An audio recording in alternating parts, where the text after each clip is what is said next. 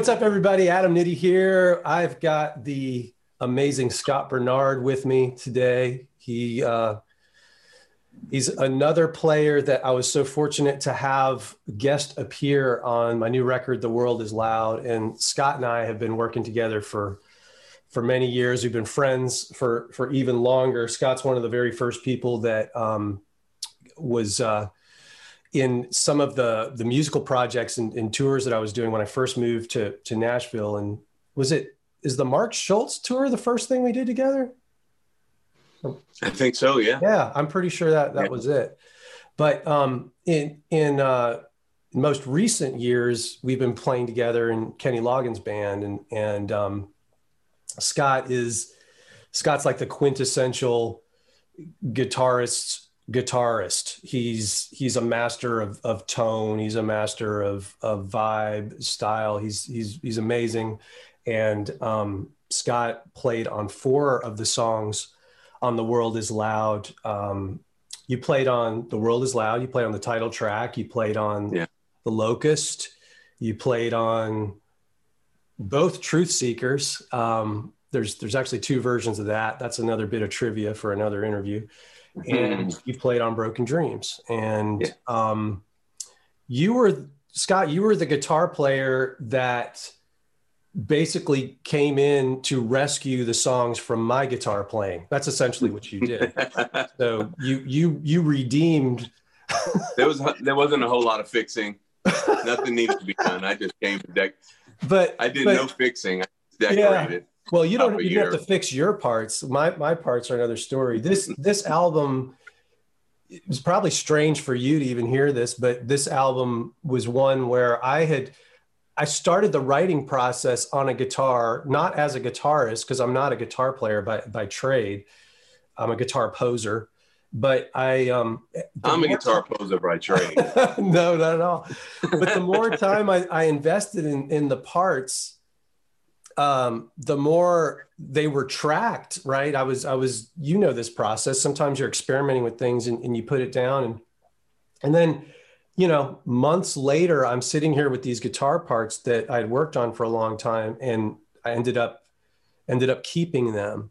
But that wasn't the original intention, but it kind of, this record, a lot of things, the way they happened was not the original intention. So many things we'll talk about later. But I remember the first song you sent to me, you said, "Hey man, these guitar tracks, you need to fix these." And I'm like, "Why? They sound great." Well, I just added solos on top of your great playing. Well, thanks, man. And of course, I was shocked even that you would say that back then. But in full transparency, these are parts that probably would have taken you 2 seconds, and they took me 2 months to do. But I mean, I'm really curious, and I'm almost scared to know the answer. But you're an amazing guitar player, and then you have this bass player sending you these tunes to play on with a lot of the rhythm guitar parts already done. Right. Is that weird so for those of you who don't know already, Scott played these amazing guitar solos on these 4 songs, and actually on Truth Seeker, on one of the songs, he played all the guitar parts. That's all him. But were you kind of like, okay, this is weird. He's got these guitar parts. I treated it like a session where I was getting a call to just play a solo over a track, and it wasn't weird at all. I mean, the feel of the guitars were great. Wasn't anything odd about it. It was awesome.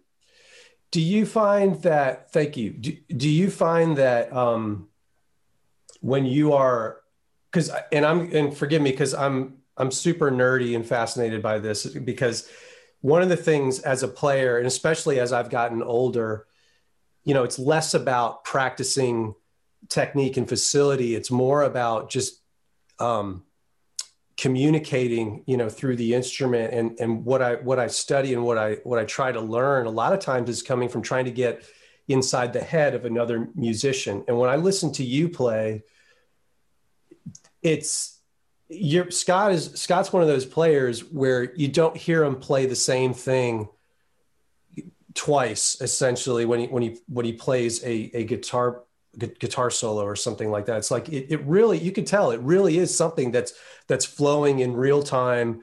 It's spontaneous. It's very, very real. That's not something that everybody can do. So when you're playing like a session like you described and you're laying a solo down, how influenced are you by what you're hearing on guitar already? Do you feel like you need to try and complement the feel of what's there, or do you take the approach of I'm going to put my voice in to this? You know what I'm saying? Like, what's your? Yeah. Well, hopefully my voice is always heard, but I when I go to play on a song, even if it's just rhythm or whatever, but in your case, I listen to the song, and I mean, I'm sure every session guy does this. You go and like, what kind of mood is already on the track? You know what I mean? I want to create that same mood that's happening. And sometimes you listen to like certain, the cadence of the way the song is, or certain syncopation things throughout the song. I mean, I do this anyway, and sometimes I bring that stuff into the solo as well, just so when I can't explain it. It's just, you know, if you're painting in blue and reds and greens, then I'm going to kind of paint in blue and reds and greens too, but I'm gonna do my own thing with it. You know what I mean? Like, yeah, that's great. Yeah, and the cool thing is you know, in Nashville, we do a lot of sessions that are like pop, country pop, you know, a lot of worship stuff. mm-hmm. So to play this kind of stuff is a treat. Yeah, I don't do a whole lot of it, you know.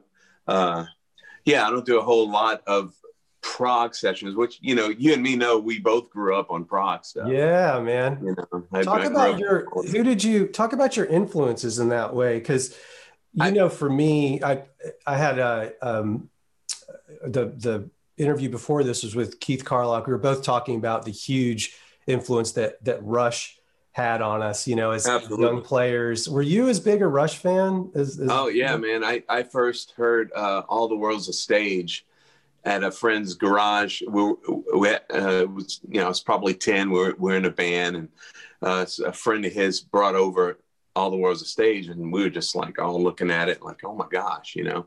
And so from then on, I've been a Rush fan. I'm a huge Kansas fan. Yep. Yeah, we were talking about Kansas too, and I told Keith how the very first song I ever learned on bass was "Carry On Wayward Son," which, yeah, you told me that. Yeah, it was like this instant. I had this instant attraction to the music of Kansas because, man, there's so many elements that were amazing. They're incredible vocals, right? Incredible, right. Incredible arrangements. You know, one of the things that was so cool about Kansas, there was almost like an epic kind of nature to so many of their songs. It wasn't very just dramatic. Yeah, absolutely. Exactly. So good. I think the best side of a record, if we're talking in records, you know, yep, is the second side of Left Overture, which is and it's, you know, it's almost just one long song, you know, and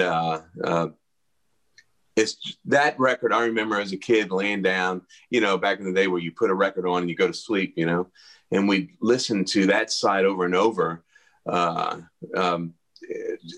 It was just there's so much there. It was the first time I heard that kind of music where there's kind of classical elements, mm-hmm, and before Kansas, I don't think I ever heard a guitar playing along with the bass line. Yeah, they did that a lot, and that Left Overture is like their record. That's my favorite record. That's a great point. I didn't think about that. I mean, maybe like bands like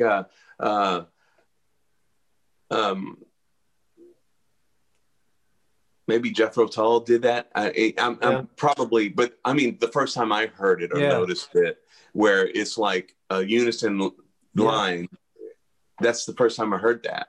Yeah, in my mind, like I'm thinking of Kansas, which I hadn't thought about before, and Led Zeppelin. There was some of that stuff too. Yeah, yeah.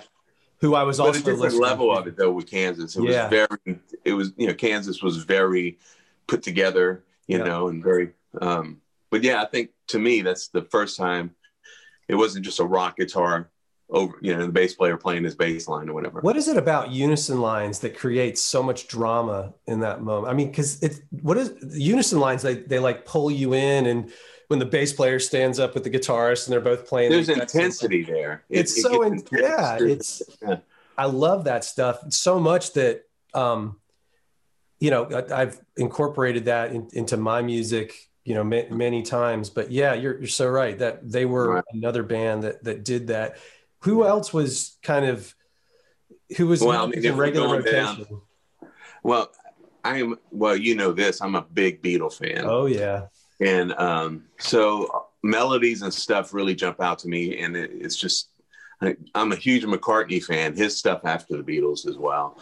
And all that, I'm a big fan of that 70s AM radio stuff, Badfinger and stuff like that, also, and you and I both talk about this all the time, Boston, Oh, the yeah. arena rock stuff from the 70s.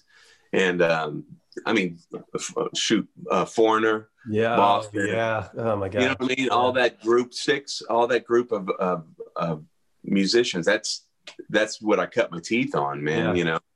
And so yeah, that all kind of adds to the gumbo Yeah. of Oh, what your playing is. hey, gumbo All right, coming from the Louisiana. Louisiana I gotta man. throw it in there, man. I love the analogy. Me and you are both total vinyl heads now, and Yeah, it's and fun. and Totally. as big a vinyl addict as I am, I think you're on a whole nother level to the point of people have written novels about your dedication to vinyl, and It's you're known the world over. I don't know if I'm not that. I mean, I know some guys that are vinyl, like just man, go to Spinner's record shop. You know what I mean? Yeah. Talk to Matt. Talk to Pat over there. Yeah, Those but what guys, I was going to say, they know way more than I do about vinyl. no, But what I was going to say is the thing about it is that, and we both relate to this, the part of the excitement and fun about getting back into vinyl whenever we did was not just the enjoyment of listening to the vinyl and flipping the record and all that, but the nostalgia of it. And now, you're talking about your band influences and your musical influences. For me, like my vinyl collection is mostly consisting of things that I was totally crazy about back in the day when I was coming up as a musician and I loved listening to. right. And it's, man, it's been magical in a way to listen to those records again and hear completely different things with more mature, ears. Yeah, absolutely. You feel that You're way? right. It's I think, it goes the other way too, where you can't wait to find vinyl, this record that you loved as a kid, and you put it on and you're like, oh my gosh, this is horrible. There's a couple of those, right? You get surprised every once in a while. I've Right. certainly, we've talked about those records before. Yeah, I won't mention any, they'll shall just to not remain offend. being nameless at this point. Yeah, totally. But yeah, they're going back. Years change, but the stuff that really, and most of those records that are like, they weren't your influences. They were just records you bought. You saw at a record store. Yeah. And they might have had a song on the radio, but the ones that are in you, that's the ones that you find, you buy, and you put it on, and it's very nostalgic. It slows you down because today's so fast. The world's so loud. Oh, I love that about it for sure. The world's so loud now. Thank you. I mean, you just if I didn't say that twice, you wouldn't even got it. Yeah, I think I got my first. True, though. I got my first sale just now because you said that. Maybe. Okay, I'm glad. It's what I do. Yeah. So you've got. So loud. Oh, I'm sorry. Go ahead. Say that again. No, the world's so loud, and yeah, it is. Say The it again. Locust. There's Locust. And You're sitting in front of some pretty attractive looking gear there. And so I have to assume this is maybe where you track your guitars in this same room. yeah. Man, what's your favorite, like when you're doing your thing, what do you typically, what do you gravitate towards gear wise? What do you like to play through the most? That guitar is my number one. Am I pointing to it? Yeah. And what guitar is that? That's a Melanson T style, T model, I guess they call it. I love that guitar. That other, I don't know what you see in here. I can see. You see a Strat there? Yeah. Oh yeah. I can even see half the acoustic. Yeah. So that's another Melanson build. In fact, Melanson, that's the last Melanson built. The last one that rest in peace, Gerard built and he touched, and it's a special guitar. And it's wonderful. Gosh, that is so it's amazing you have that. This guitar here is my first guitar. No way. Ever. Yeah, it's a Gibson Murata. It was the one that Paul Stanley would break on. Is that true? So yeah. It was Gibson's first like cheap bolt-on neck guitar. Yeah. And he would take them out and break them on Rock and Roll All Night. And man, so that was my first guitar, and I sold it and I got it back. And then I painted and I put some Brian May pickups and electronics in it, and I use it for cool things. Cool. So those are your main tracking instruments then? Yeah. The Duesenberg I use a lot. Cool. It's in a case though, but I use the Duesenberg quite a bit. Cool. That's a special guitar as well. And yeah. Is there any just kind of playing into my nerdy curiosity even more, like, is from a recording perspective with guitars, I was in a band called Nerdy Curiosity. Is that right? In high school. Back in high school.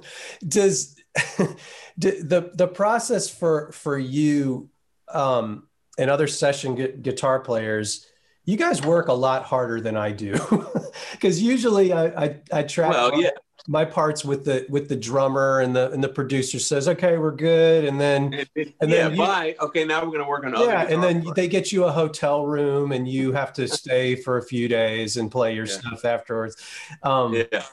What I do kind of envy you guys that just have one track to do. You guys do a lot. Guitars, I guess guitars just rule because you lay down so many different parts together. Do you like the whole concept of having a million guitars in a track, or do you prefer doing stuff that's more minimalistic and it's just like, this is the guitar part, it's one part straight? I like both, actually. Yeah. You know what I mean? I think it's because I like songwriter music, and I like prog music. Yep. And everything in between. So I like layered guitars and parts, but I also like James Taylor, and Billy Joel. And Billy Joel's music had, one or two guitar parts, it was so full of keys, I like it. I like it all. And a lot of it appeals to me. So I like a song where it's just, like Van Halen's early stuff, guitars over here in the right channel. And, that's super huge separation of all players. Right channel. Yeah, you're right. Stage right. Yeah. And man, it was just one guitar, and even his solos were just on that track, and barely. The first record only, I forgot what tune. One tune had a rhythm on it, but yeah. So I dig that as well. I like hearing the guitar alone in the track because you can hear the tone of it. Mm-hmm. You know what I mean?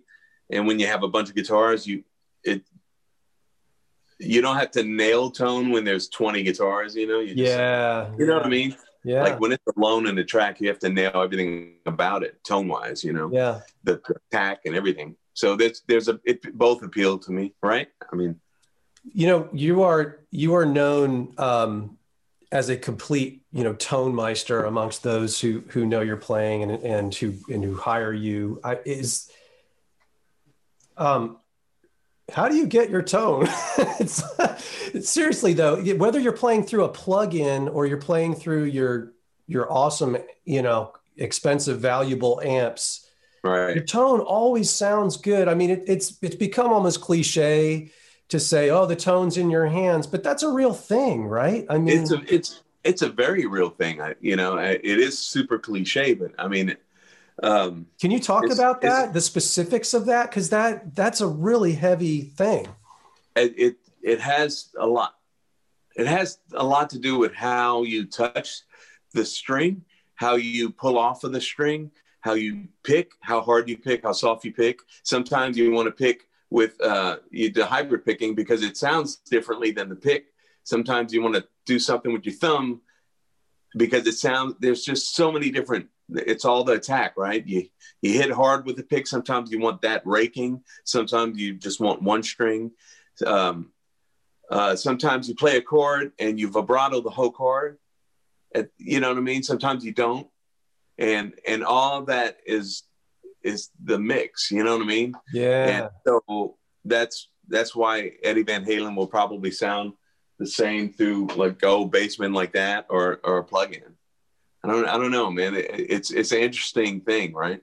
Yeah, it really is fascinating because there's so many players that are always like it's that quest for the holy grail in terms of like the gear that they to get the great sounds and all of that. But then, you listen to a great player like yourself and you A/B them playing through this piece of gear, which may be really inexpensive, and then this piece of gear, which costs a fortune, and it really doesn't sound that different. It still sounds like you. I don't know. To me, it's a really fascinating phenomenon, and I think I remember when I was coming up as a bass player, and I didn't really know much about getting tone. It was for me, I was hearing my immature ears. I was listening more just to the notes. Can I play the notes, right? Sure. Yeah. And it wasn't until later that I started to really appreciate this feels great, partly because it sounds so great. And once I started learning more about that, I realized how little it really had to do with me getting the perfect setting on my gear. It was less about that. It was more about just using my gear to complement kind of what I was already doing. Right. That makes sense. But yeah, I mean, if you think of players like Geddy Lee, by the way, that's a Geddy. Yeah, man, I love that bass. I've got one of those too. I think we have both of our Gettys, I think, are actually around the same age. Yeah. You would know probably more than I do about that. Those are great basses. I just wanted a bass that I could play most styles with, when I'm laying bass here. And jazz bass kind of like it's. That's, man, my favorite all around bass is still the jazz bass. They're so versatile and great. Right. And so I love it. Yeah. But if you listen to Geddy Lee, man, he slaps. Right, more. Yeah, Geddy. If I may be so bold, he might, if he was here, he might correct the way I describe it. But he has more. I'll tell him to watch. Yeah, he has more of a strike to how he plays as opposed to like a brushing, right? Right. Yeah. So, and that's two very different ways to get a sound to get a. So tone. if you're just learning his parts, playing, you're never going to nail it unless you get the front end of the note, right? So true. Or you listen to a player like one of my favorite players. I mean, I have a lot of favorites, right? But Robin Ford, it's really he's very touch sensitive so you could never really do any of his parts justice unless you're playing like him. Yeah. You know what I mean? Yeah. And, great. And we've talked it's all about the touch, the front end, I think. Absolutely, man. We've had conversations before on the road in our coffee talks out on the road. Back when you could actually play music live. What's that? Yeah, I know. But Scott and I have the great fortune of being able to hang with Scott when we travel with Kenny Loggins, and we do a lot of philosophizing and solving of the world's problems over coffee in the middle of the day. But we've talked before about tone and everything else. But I remember talking to you one time about amounts of distortion and how getting like with your tone, I remember being surprised, like you use less overdrive, and forgive me if I'm using the wrong term, but you use less distortion or less overdrive than maybe I would have expected to, and you're still getting this incredible sustain. Do you remember us talking about that? Mm-hmm. I remember. You find this with a lot of beginner guitar players. Their cleans are too clean and their distortions are too distorted. Yeah. You know what I mean? And I think that the more you play, the older you get, the more that narrows, and you don't want your clean super clean. You want a hair on it, you know. And I run my amps fairly, like the clean is fairly hairy, but you know, I also, if I absolutely need a clean, I back off of the volume pedal, you know. But my bass, the bass, B-A-S-E, not bass, but bass tone for my amps, you know, I'm running those amps around like 4, or 3 or 4. It depends on, you know, and these are like vintage Fender amps is pretty much. Scott, what are those amps specifically? What do you got there? Can you see the piggyback one? Yeah. There. That over there, I don't know if you see a Vox AC30. Oh no, the Vox isn't in frame, but yeah. Okay. Well, that Fender right there it's a 65 Bassman in cabinet. That was my dad's. He bought it new to play bass through. And that's so awesome. And when my dad passed away, I took the head, my brother took the cabinet. And in the 80s, you know, we put carpet on and put selections in it and ruined the cabinet. And but a few years ago, my brother said, man, I'm not using it. So here, and, you know, so I took it back, I stripped it. And then Tim Creek, a friend of mine, a really great tech pedal guy, really cool guy. He actually, what do you call it? He recovered it, refurbished it. Yeah, he recovered it and refurbished it. And that is my godsend amp. And this one here, you see that one? Yeah. The one that's essentially that's a 65 deluxe reverb, but it's built by a guy named Bill Keck. So it's a Keck. He calls it a Super Lux 22, but it's basically a 65 hand wire 65. Awesome. Deluxe. And I use that on every gig in town, you know, unless it's huge, then I'll bring that. But, you know, but it depends on what kind of, you know, gig it is. Hey man, what you hear people say all the time, you know, this is a hand wired amp or whatever. Tell people what's the significance of that? Because that's kind of a big deal, right? Man, that's kind of hard to explain. You know, they have some amps that are not. I gravitate to those. I'm not techie enough to know the difference, but I know. Do they sound different, or is it a quality? I think they do. Really? There's some amps that are out there that sound really great, like the Rev amps. I don't think that they're not. They're not hand wired, but they really go there. And some other amps, you know, that are PC board based or whatever you call it. And I'm not a tech, but man, just something about the sound of an amp that, you know, you plug it in and it's going to a wire, to another wire, to a cap. You know what I mean? Yeah. The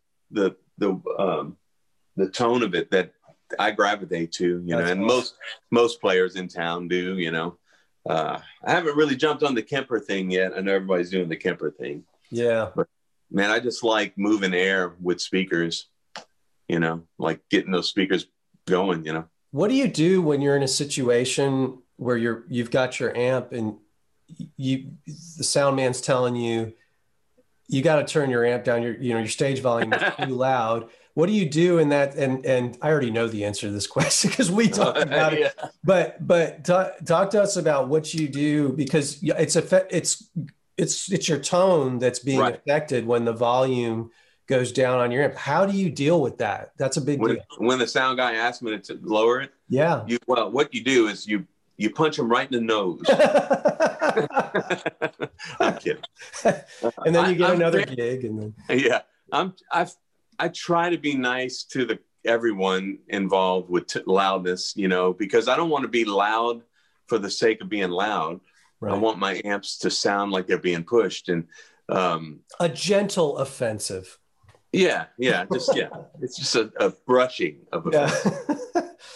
I turn my amps around. I cover them if needed. You know, the moving blankets are great. Master volume blankets. That's what I call them, because you can just throw them on top. Yeah, I mean, that's kind of how I deal with it. If it's a big enough stage, I always backfire my amps. I'm you know, because that, and then I also cover the back of the amp. So trying to just be nice to everybody. I don't want to be that guitar player that's playing so loud, but you got to push your amp. Right. You know what I mean? And I mean, that's the sound of rock and roll, right? You gotta tell. I was doing a gig with Chris Rodriguez one time, who I love. And I think he's an incredible musician, guitarist, singer. Yeah. And we were playing a song, and it was that sound check, and his amp was really noisy, and he had some distortion pedals on, and they said, "Hey man, Chris, why does your amp sound like that?" And they said, "What's that sound coming out of the amp?" He said, "It's the sound of rock and roll." But it's true, man. The sound people want to go for is an amp that's pushed. Yeah, and yeah. So let me tell you this. Yeah. We were doing. I don't know if did you play any of the symphony stuff with us in Nashville? No. Okay, I was before you. Mm-hmm. Well, man, I was, the symphony crowd is a different crowd. They're not used to, and also the symphony hall here in Nashville is not made for loudness. You know what I mean? So, man, I am trying to be just nice guy to everybody. Violin guys are right behind me, and man, I have my amp on 1.5. We did 3 nights there. I had my amp on 1.5. My tone was horrible. You couldn't push anything. You couldn't pull anything out of the amp, Oh, no. And I was borrowing a friend of mine's Princeton, which is like 12 watts. Oh gosh. And I'm not pushing that, So in the world of Scott Bernard, you were very quiet. Yeah, I was really quiet. But you got to push. So the first 2 nights they were complaining it was too loud. God bless them. And the last night I just said, you know what? I'm not happy. They don't want me any loud. They think I need to turn down. So I just finally put the amp where I needed to be, and I had a good night. Yeah. And so, you apologize after. Right. But I also covered it. I did everything I could to keep it down. That's just to play with the symphony is a hard thing for an amp, for guitar players, man. Because please tell the story of. I don't even know what you're asking. Please tell the story of when we did that show with Michael McDonald, and we were sound checking. Please tell that story. Oh man, you tell it so funny. It was the first time I played with Michael McDonald, and he's coming in. It was a Kenny gig, right? And we did the Kenny show. Loggins It was 2 artists, Michael McDonald and Kenny Loggins, and we played with both of them. Yeah, so he came and opened the show with a few songs, and so Kenny's band played, and we were tight, man. It sounded great, and we just, like, man, in that thing, you want the artist, to appreciate what you do, right? And man, we finished. I don't know what tune it was, whatever one of his hits were, and it was awesome. We're all looking at each other like, man, it sounds really good. Man, it did. You kind of expecting like him to turn around and go, hey, man, you guys are great. He turns around and looks at me and says, hey, Scott. I'm like, yeah, man, what do you need? He goes, could you maybe like turn your amp that way? It's really hitting me in the ear. I was crushed. Oh my gosh. I will never forget that. I was expecting like, yeah, Scott, man, sounded great. Right. Could you just like, could you cover it a little bit more? Yeah.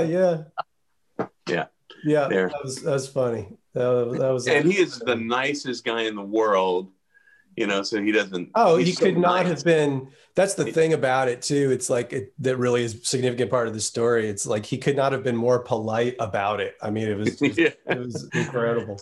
Right. And it was kind of a tent outdoor kind of thing. Yeah, it was some massive. Oh my gosh. I was being a little bit liberal with my amp covering, you know, because it was outside. Sure. But it was just hitting him. Because he was sitting down. He sits down at the piano, right? It was just kind of hitting him right at the rung, you know. Right. You just amps are so directional, right? You know what I mean? Like a speaker, it'll hit you. Yeah. Yeah. So God bless. What a fun gig that was, though. That was your first gig, so you had. That was my first gig with you guys. Yeah, you had to learn all of Kenny's stuff and all that. All Michael's stuff. Kudos to you. You did it. Oh, thanks, man. Yeah, that was good times, man. Remember those days? Yeah, remember back in the day when we played? Speaking of that, man, this, you know, this year has been what I call the great equalizer, right? No matter who you are and where you are in the on the ladder of